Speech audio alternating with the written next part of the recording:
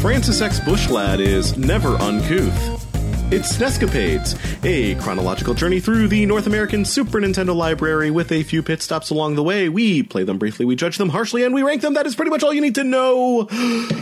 I just hit my desk. I'm Steampunk Link. I'm Emmy Zero, and that's my Taz. It's my Taz impression. Taz hate water. Very good. Very good. Anyway, folks, how's everybody doing today?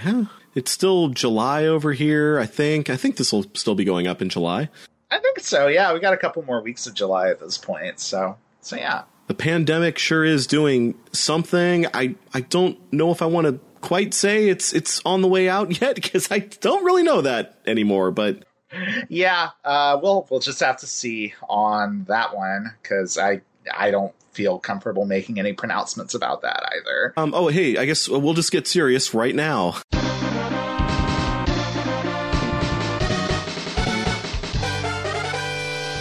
Time to get serious. Hey, everybody out there.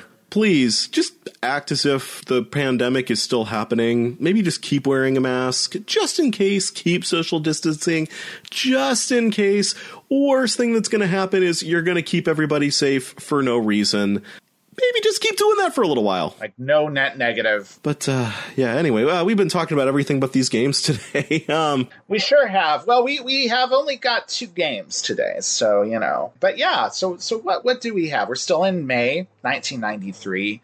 Coming up really quite close to the end of May 1993. Well, we got going on some Super Turrican and some Taz-Mania, which is based on a Saturday morning cartoon featuring the Tasmanian Devil, and we'll talk about that and more when we get there. We certainly will, but I think to start off with, let's talk about some Super Turrican. So what do we got going on here with the Super Turrican situation?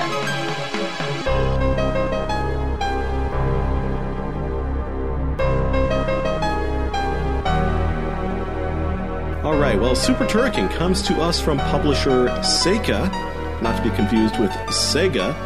Not a whole lot about them on the web. I think the most interesting thing I found out about these folks is that they are a Japanese publisher that seems to have formed a brief kind of partnership with Kemco in America to distribute both companies' games under the label Kemco Seika. They did, I think, some of those Crazy Castle games and some other Looney Tunes games, oddly enough. Yes, okay. They also do not have a whole lot of games associated with them on Moby Games. The last game from Seika seems to be the Super Aquatic Games, which came out on the SNES in 93, I believe. So we won't have to wait much longer before talking about that one, I don't think. But the more interesting story here is the developer, Factor 5, a German company founded in Cologne. Cologne? Do you just pronounce it like Cologne? Is that how you're supposed to say that? I think you do, yeah. I think it's Cologne, yeah. Okay. So they were founded in Cologne, Germany in 1987 by 5 developers, hence the name Factor 5. They had just left a company called Rainbow Arts, which had, it seems, shed a lot of folks around the late 80s and early 90s to go form their own companies. Yeah. Another one of those we talked about not too long ago, Blue Byte. Oh, really? They were another one. Yeah, I think we talked about them back when we were talking about Jimmy Connor's Pro Tennis. So Rainbow Arts itself is responsible for a lot of games on computer systems like the Atari ST, the Commodore 64, and the Amiga in the mid to late 80s.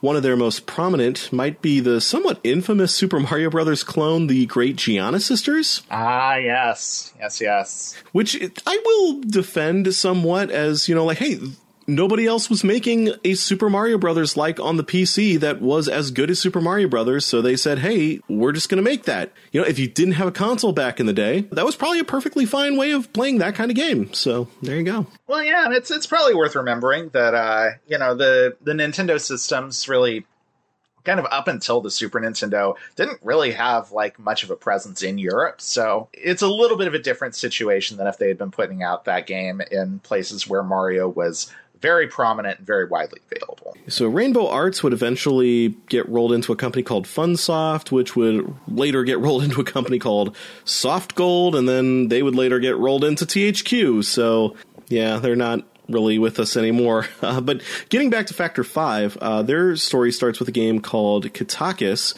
which was a shmup for the Amiga, which ended up being published by Rainbow Arts, oddly enough. The Turrican series was an early hit for the company, releasing versions of the game on just about every computer and console around at the time. And then later on in the 90s, the developer would plant roots in California and develop a relationship with LucasArts, which would have them developing Indiana Jones' Greatest Adventures for the SNES, another game we will get to eventually. They also made a follow-up to Lucas's Ball Blazer called Master Blazer.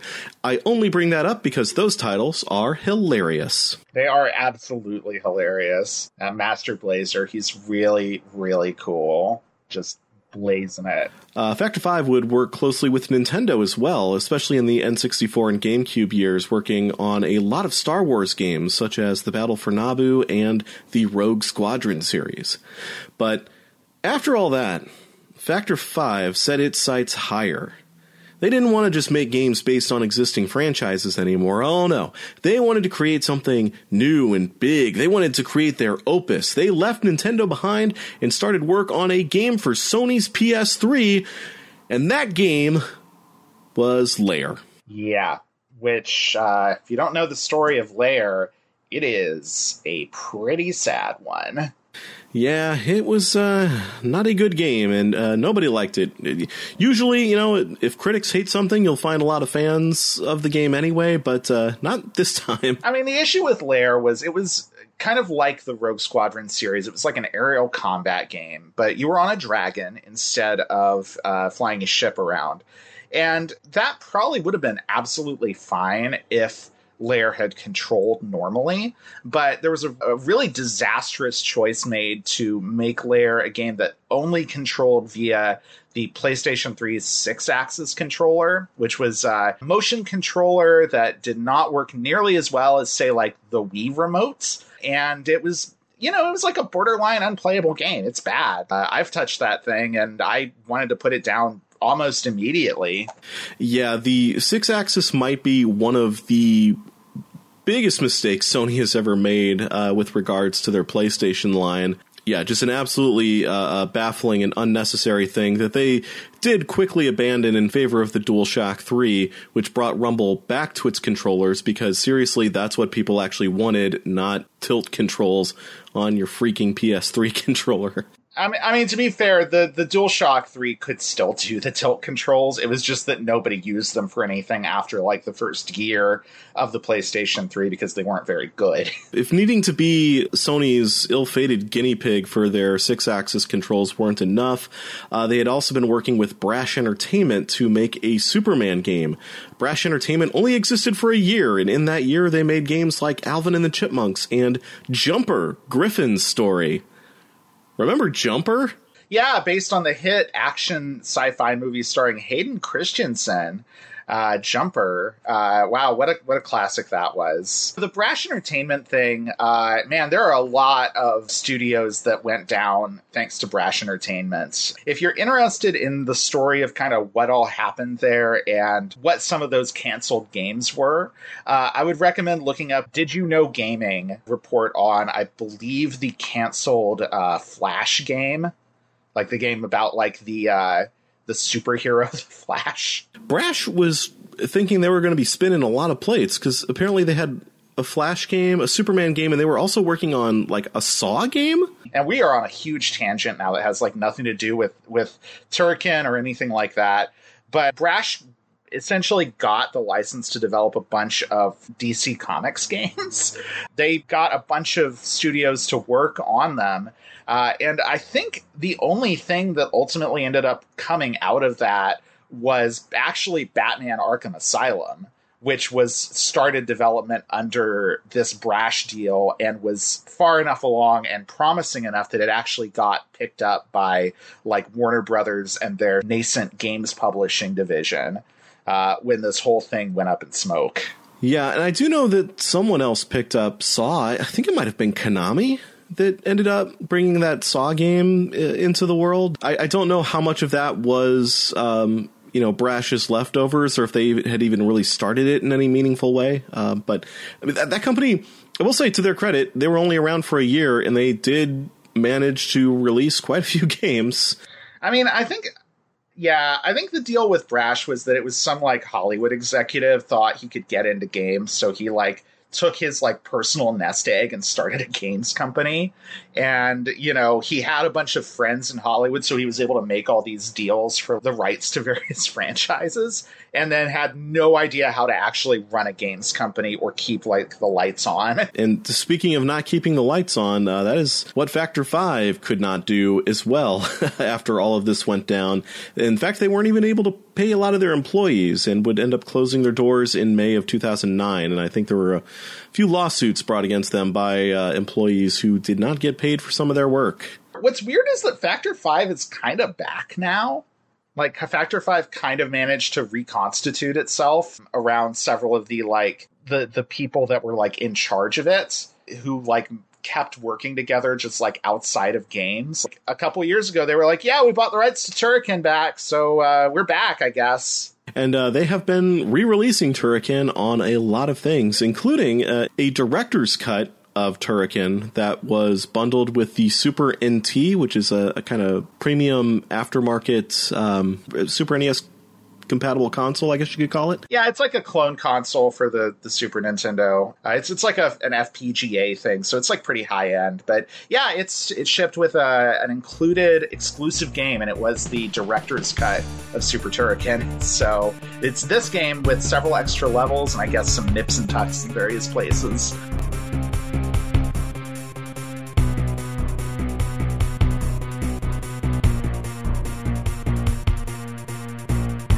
So after all of that, I guess we should talk about Super Turrican.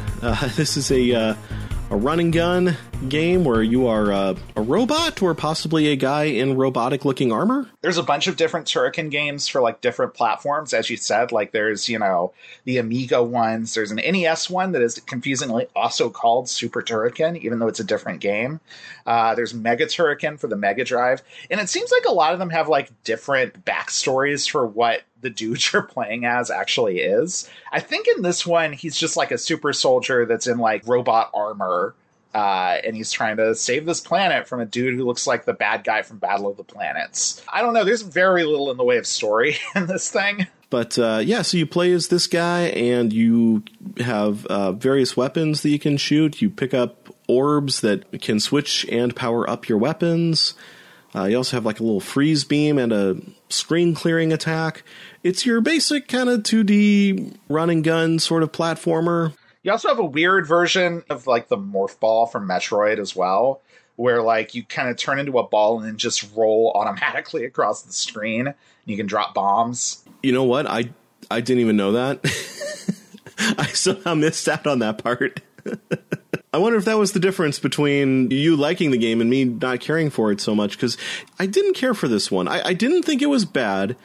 It's a perfectly serviceable run and gun kind of game.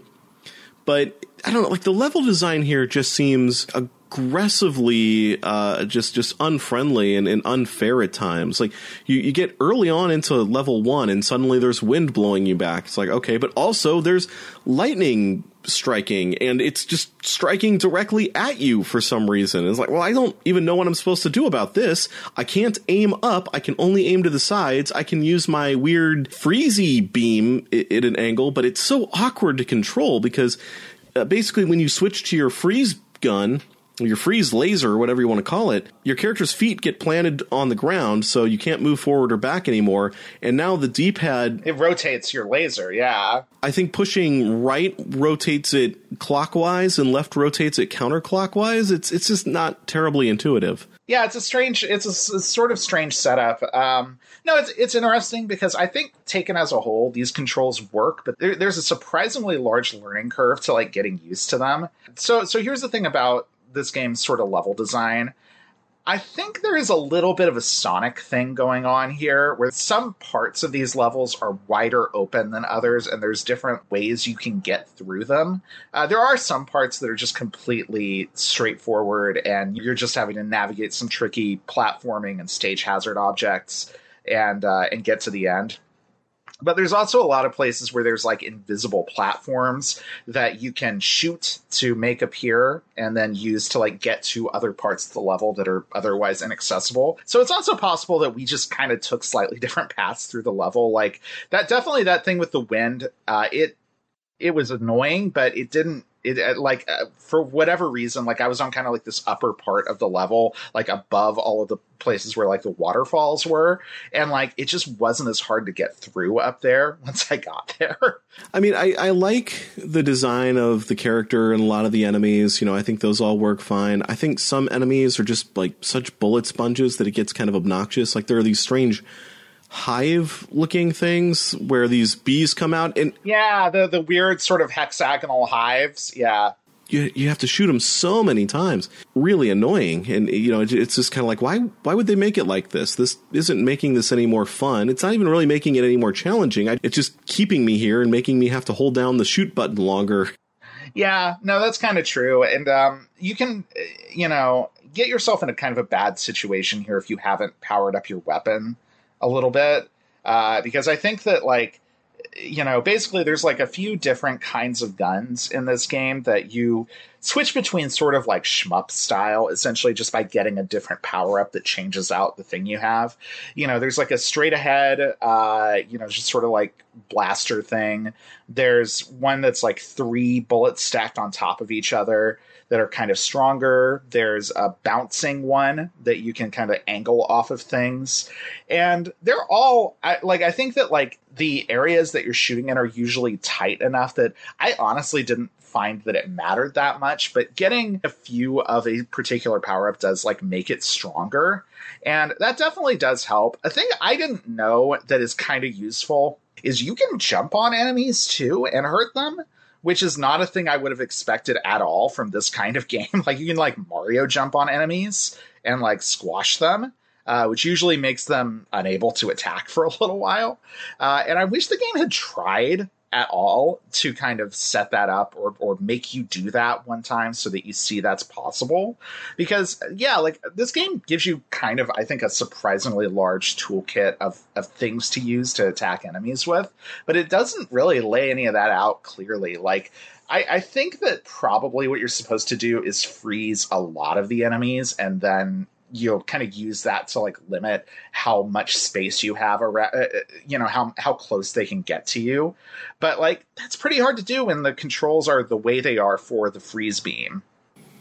Yeah, I found myself not really wanting to use the freeze beam all that much. And while you do have a pretty big tool set with the main 3 weapons, you can only use one at a time. You can't just switch among them on the fly. Whichever colored orb you picked up last is the weapon that you're going to have. And that's a very shmup sort of power-up philosophy, and I don't think it works all that well in the context of a game like this. Because I actually did find, like, I didn't have the weapon that I really needed, which more often than not was the spread gun to handle certain situations. Yeah, I think this game has a lot of shmup design philosophy in it that I don't think serves a platformer well like this one. Well, no, it's interesting because I think genuinely here we just had different feelings about like how good this game feels to play. Because like that's sort of the thing is like I genuinely thought this was just like a fun, tight feeling action shooter.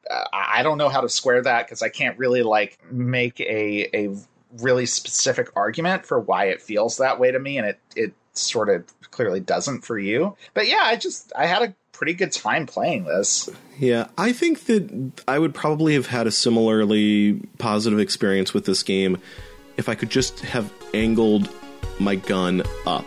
Like if I could have just shot diagonally up, I think that would have eliminated a lot of the problems that I had with this game, and I think it would have made it a lot more enjoyable for me.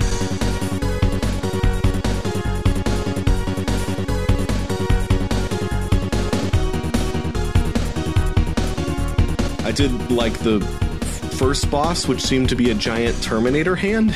Yeah, it was just like a big old robot hand just floating. And it'll punch down on you. The next boss, which consisted of rocks flying at me, I didn't like. I hated the rocks. No, so this is the thing that I found genuinely really obnoxious about the game. When you die facing a normal boss like the Hand, the game respawns you instantly. But if you die during that sequence with the falling rocks, you have to restart the sequence, and it's really annoying. Yeah, it really is. And like the falling rock sequence is just obnoxious because like I don't know what I was supposed to do there. Now, the secret there, I think, is genuinely to use the rolling thing that you didn't know about, unfortunately, because you can just roll from one end of the screen to another, putting bombs down and taking out the rocks as they come down. Unfortunately, if you don't know that's an option for you, that sequence is borderline unfinishable, I think. Yeah, maybe that was my whole problem. I actually... Just to see a little bit more of this game, I think I used a level skip that I saw on thecuttingroomfloor.net. And yeah, I got to another boss, which was like a giant mech. This one boss encounter, like it just felt like it was taking forever, and I never did finish it. I just ran out of lives. He just killed me too many times. But again, I also ended up in a situation with that boss where it's most vulnerable on its head. But once my spread gun was powered down, I couldn't hit it there anymore from the ground. I mean, what's wild is, like, the long play of this game that I watched had a different solution for that boss. And it's not one that I think is intuitive at all and requires you to know, like, where this dude is going to spawn in the first place. But it's basically like, if you stand right where he's going to come out of the ground, you will just get lifted up onto his gun, and you can stand there and just shoot him in the head until he dies. I didn't make it to that boss, like, personally. Like, I made it into the level before him where you're going through these lava caves, and you have to ride these rafts through various levels of this cave, and I never made it quite to the end there. The way I started thinking about this game is that this game almost to me feels like if you took the gameplay of a Metroid game, but then you turned it into like a completely like linear shooter, you know, where it's not about exploration, it's just about navigating these really like tight sort of hazard-filled platform stages and, you know, shooting tons and tons of enemies. That's kind of what this feels like to me. So I think your mileage would really vary a lot on like whether you think that's good or not. Like, I think there's a lot of people that don't want that. Yeah, and I kept thinking of Contra when I was playing this game. Like, this feels a little bit like Contra, except that I don't think my character has the necessary skills to always be able to deal with whatever situation is kind of put in front of me. But again, you know, I mean, I didn't know about the morph ball thing. I didn't know you could walk on that giant mech's gun. I don't know. I will say, I think this game looks great. I think it has really good music, especially in the first set of levels. Some of the stuff later on in the game that I've seen, I don't think has quite the great, you know, melodies that first stage has. But yeah, man, you can put that stuff on at a club. I think that the design for most of the enemies and characters are all right. I think that some of the backgrounds are a bit busy. I mean, this definitely has that kind of demo scene thing. The individual elements look great, but it's like maybe not put together with the kind of quite the eye for making like a really functional game out of them. I will say it's really funny if you look at like footage of the last set of levels, because it's just Alien. Like, it's like you're just fighting xenomorphs and face huggers and eggs, and like the last boss is literally just a big xenomorph. To be fair, that's also Contra to some extent. So to some extent, but here it's, I mean, they're good sprites, but they look like they are taken directly out of an Alien game. Yeah, I don't know. I thought this was good. You know, I do think it's much better than a lot of the stuff we've seen come from like ex-demo scene people, just in the fact I do think this fits together as like a functional game in a really real way. But I definitely get where you're coming from with your frustrations with it as well, though. Yeah, I think that, you know, the whole thing about on an individual level, all the pieces work. I think that's absolutely right. And I think that putting it all together, they didn't craft it with quite as much care. I think that goes for not only the aesthetics, but also just the level design in general. I don't think it's a bad game, but it certainly didn't endear itself to me.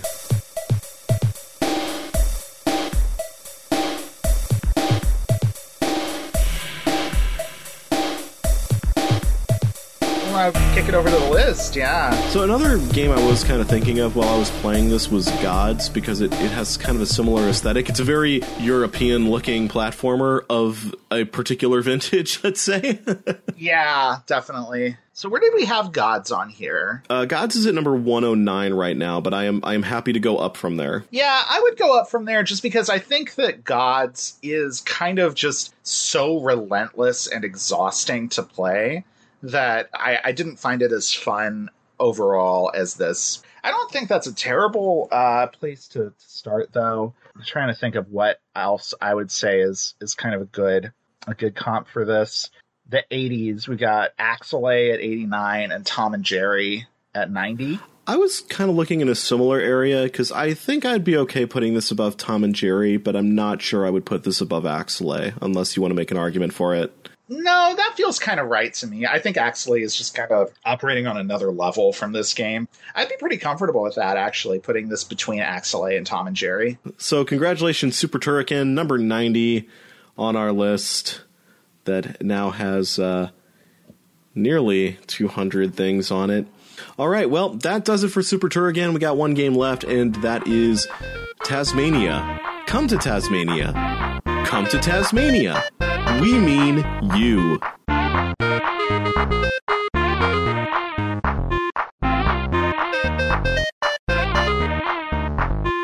Did you watch Taz-Mania back in the day? I feel like I must have, because even though I don't have any really strong memories of the show, I was watching the Taz-Mania opening credits animation this morning, and I remembered every bit of it. It's like it's burned into my brain, and I completely forgot about it. So, yes, I must have watched this show, but I think that opening is probably the most memorable part to me, because I don't have a ton. I have a few, actually, now that I think about it. I have a few memories of the show itself, but not nearly as many as I have of that very well-animated opening. I mean, I definitely remember quite a few things. I remember Taz's Bing Crosby-esque father, blah, blah, blah, yakety-schmackety thing. I remember the alligator, who I believe was voiced by John Astin. That's right. We talked about this when we talked about the Addams Family. Right, yeah. We will never pass up an opportunity to talk about John Astin on this show. I remember Taz hate water. Taz definitely hate water. And yeah, that's about it. I mean, the show ran for like 4 seasons. It was out there. Taz was a weirdly popular character back then. Yeah, he sure was. He was on a bunch of merchandise, I know. Taz was kind of inescapable for a few years in the 90s, and that's a strange thing to say. Yeah, it is, especially given the fact that he almost got shelved after one cartoon. And I guess, we should probably talk a little bit about the history of some of this, and then we'll talk about the game. So this one comes to us from Sunsoft. They did the other Looney Tunes game that we have talked about so far, Roadrunner's Death Valley Rally. This game stars the Tasmanian Devil character from Looney Tunes and Merry Melodies shorts. And here we're just referring to him as Taz. I don't know if that's a nickname that stuck in the 90s or if he was nicknamed that before. It's funny, actually. Most of my Taz memories are just from this era. So I don't know what his deal was in a lot of the Looney Tunes cartoons he appeared in, even. Well, he was always just referred to as the Tasmanian Devil, and his shtick was pretty much the same thing. He eats all the animals, and Bugs Bunny is like, well, you don't eat rabbits. It says right here in the encyclopedia, and so Taz says, well, I'm just going to write rabbits in there, and now I eat rabbits, so I'm going to eat you. But anyway, getting a little ahead of ourselves, Taz was created Bob McKimson and Sid Marcus. His first appearance was in 1954's Devil May Hare, where he is presented as an antagonist to Bugs Bunny. And producer Edward Selzer worried that the character was too violent. That would get him shelved until Jack L. Warner requested more shorts with the character. A few years later, Taz would make 4 more appearances before Warner shut down production of the Looney Tunes shorts. But the character would keep appearing in other Looney Tunes media, and the character got, as we said, inexplicably popular. In fact, this actually is not his first starring role in a video game. His first starring role in a video game was in 1983's Taz. Oh, so I guess he actually did have the nickname Taz before the 90s. I guess so, yeah. Taz for the Atari 2600 let players control the Tasmanian Devil in a maze chase game. And he also appeared in a lot of games on the Sega Genesis, also with the name Taz-Mania, that were, I believe, at the very least published by Sega, if not produced by them as well, or if not developed by them. But yeah, that brings us to 1991, where Taz gets his own Saturday morning cartoon show, and his world specifically is expanded with a bunch of other characters, like his family, his mom and dad, his brother and sister, his co-workers, Bushwhacker Bob, and some other folks whose names I can't remember, Didgeridingo, Wendell T. Wolf. Now I'm just trying to remember the theme song. Yeah, Taz having co-workers is wild, honestly. Somebody was like, yes, we'll hire you. Well, I mean, I guess, in this weird world of anthropomorphic animals, Taz isn't like this great force of destruction anymore. He's maybe just a guy who's a little bit different and just needs to find an outlet for all that extra energy. No, that's true. That's true.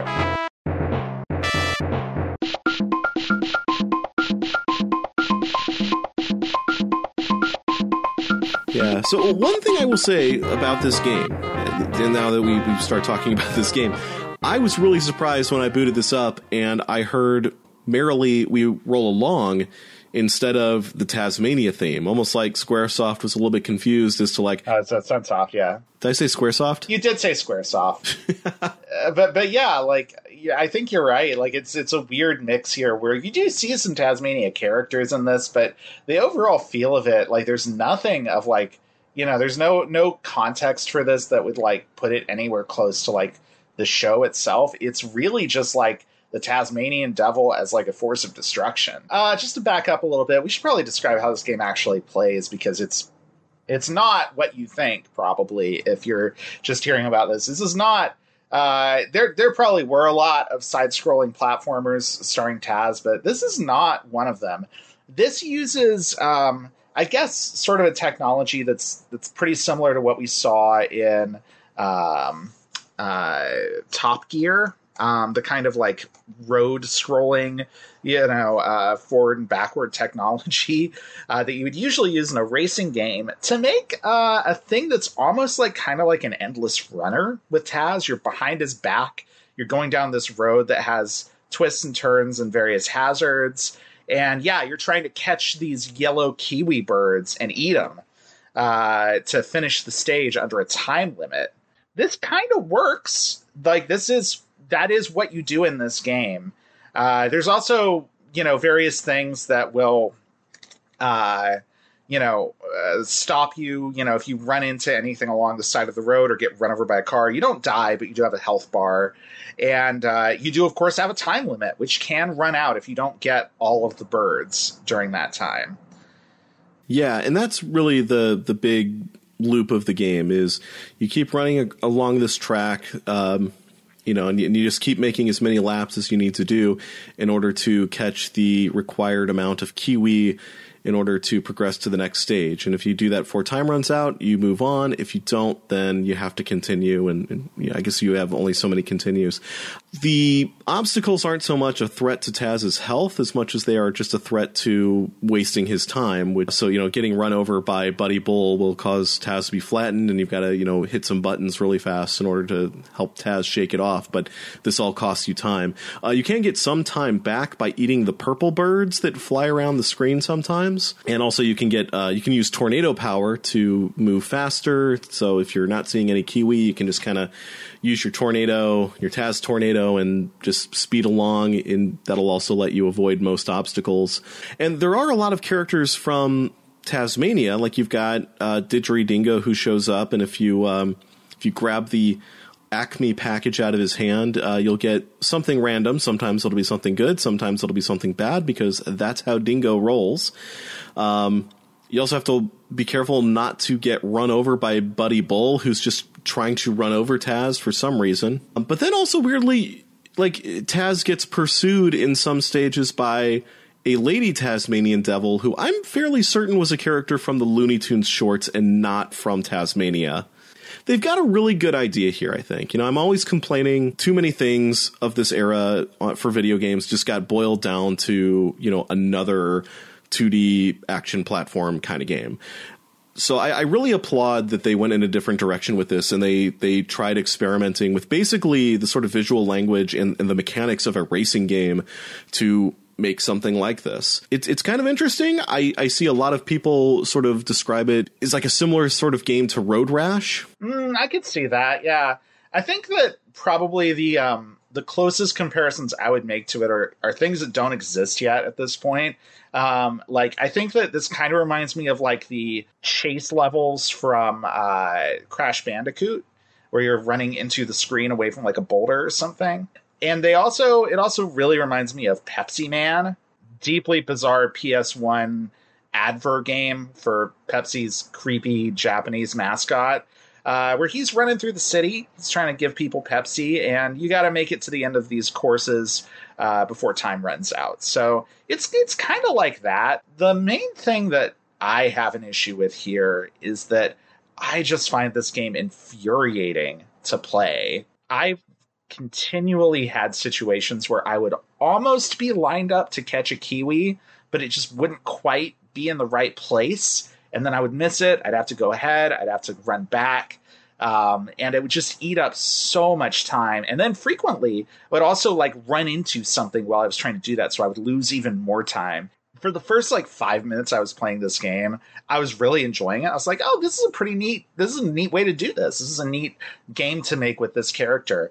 And then over time, I started to feel like, even though this is by no means the worst game we've ever played, it is kind of maybe my personal hell game, where it's in like a weird uncanny space where it's almost good and fun to play, but the things that make it annoying make it so annoying that like I get this weird kind of like cognitive dissonance thing where it's like, I feel like I should be able to like this, but I really don't.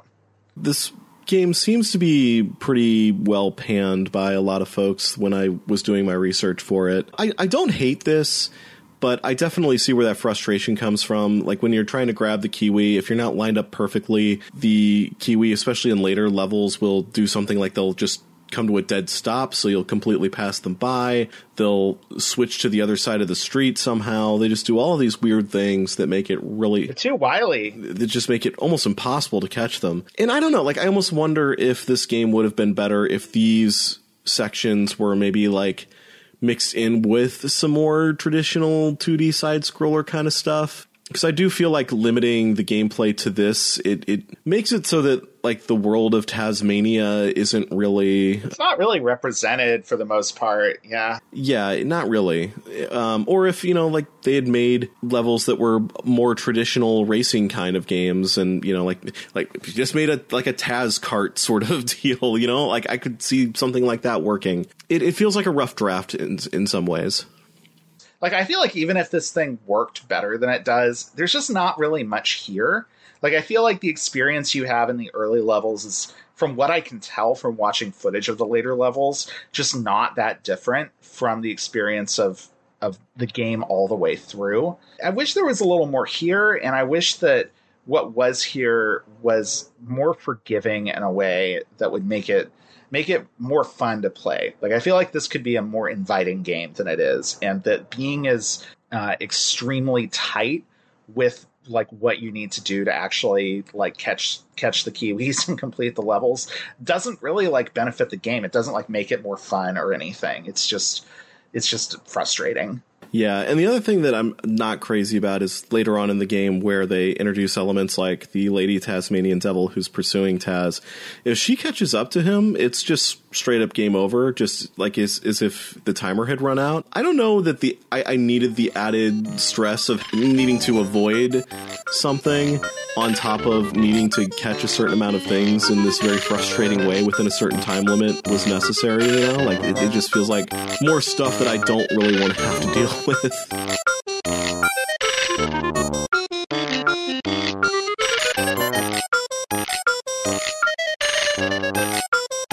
I don't have anything else to say about this one. Did you have any other thoughts before we go to the list? I will say one other thing. I like the effect where Wendell T. Wolf puts his hands over Taz's eyes, and you actually see that represented as giant hands coming across the screen. Yeah, that's cool. It kind of freaked me out the first time it happened, but it was a neat effect. Yeah, no, that's fun, actually. Yeah.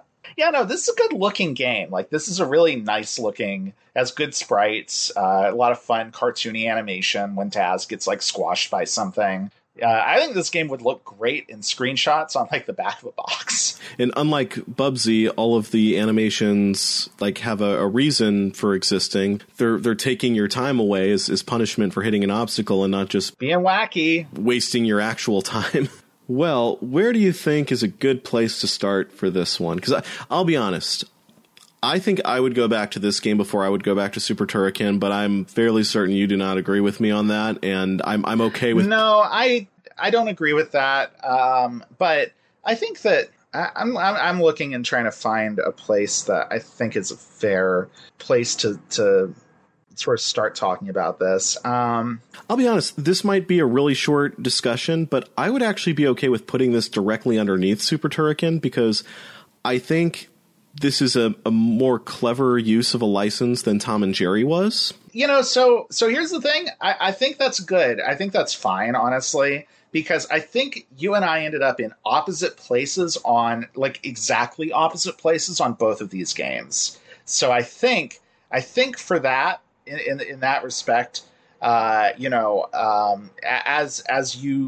were willing to kind of defer to me having had a better time with Super Turrican, I think this makes sense. And I also do think that looking at the stuff that's below that on the list here, it is kind of difficult for me to go like, oh yeah, this is clearly the Super Nintendo version of Wing Commander is clearly a better game than this, like I can't really do that. I do think that Tom and Jerry, for as much as it was like a basically totally a functional platform game, is also very obnoxiously unfair in some places, and also just not a creative use of those characters. It was a serviceable game, but I think that this Taz-Mania game was trying to do something different with the license, and I do appreciate that. Yep. I think it would be weird for us to put this a lot lower, given how many times we've complained about all of the generic cookie cutter licensed platform games on the system. So yeah, Taz-Mania, new number 91. That sounds good to me. Congratulations, Taz-Mania, 91 in the top 100. And meaning we've got, 189 games on the list. I do want to let everybody know that honestpiranha.com, I've started updating it again, so the list should be updated now. I'm trying to kind of go back and fill in all the episodes that I did not put on that blog, so I'm working on that. Very cool. So yes, you can go to honestpiranha.com right now, and you should be able to listen to the latest episode and take a look at the list if you want to kind of follow along, or if you want to, send me a message on Twitter at SNEScapades and say, hey, I think you guys should move this thing on the list to some other place. And, if you give us a good reason for that, we will listen, and we might relitigate that game later. Who knows? And if you're having trouble remembering how to spell piranha, just remember that we put the ha in piranha.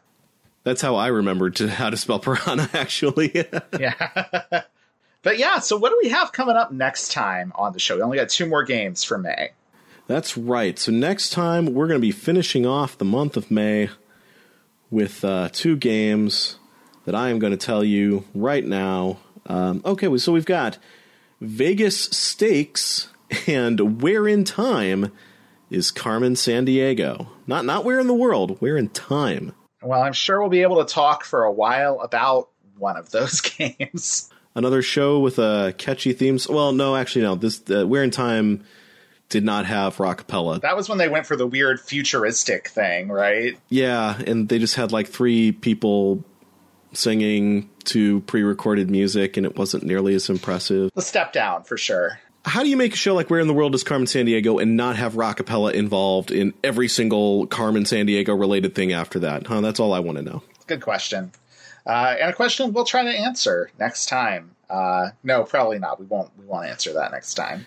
Probably not. There is an actual Where in the World is Carmen Sandiego game for the Super NES, I'm pretty certain. We'll probably talk more about that when we get there. That'll be great. That'll be really good. But yes, we hope you join us for that one. And until next time, I'm Emmy Zero.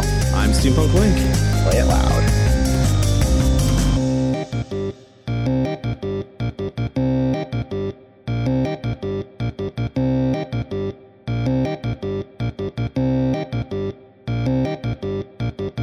Our intro-outro song is How Now Brown Cow by Technoaxe, who very generously offers a ton of great music for free and royalty-free at technoaxe.com. That's TEKNOAXE.com.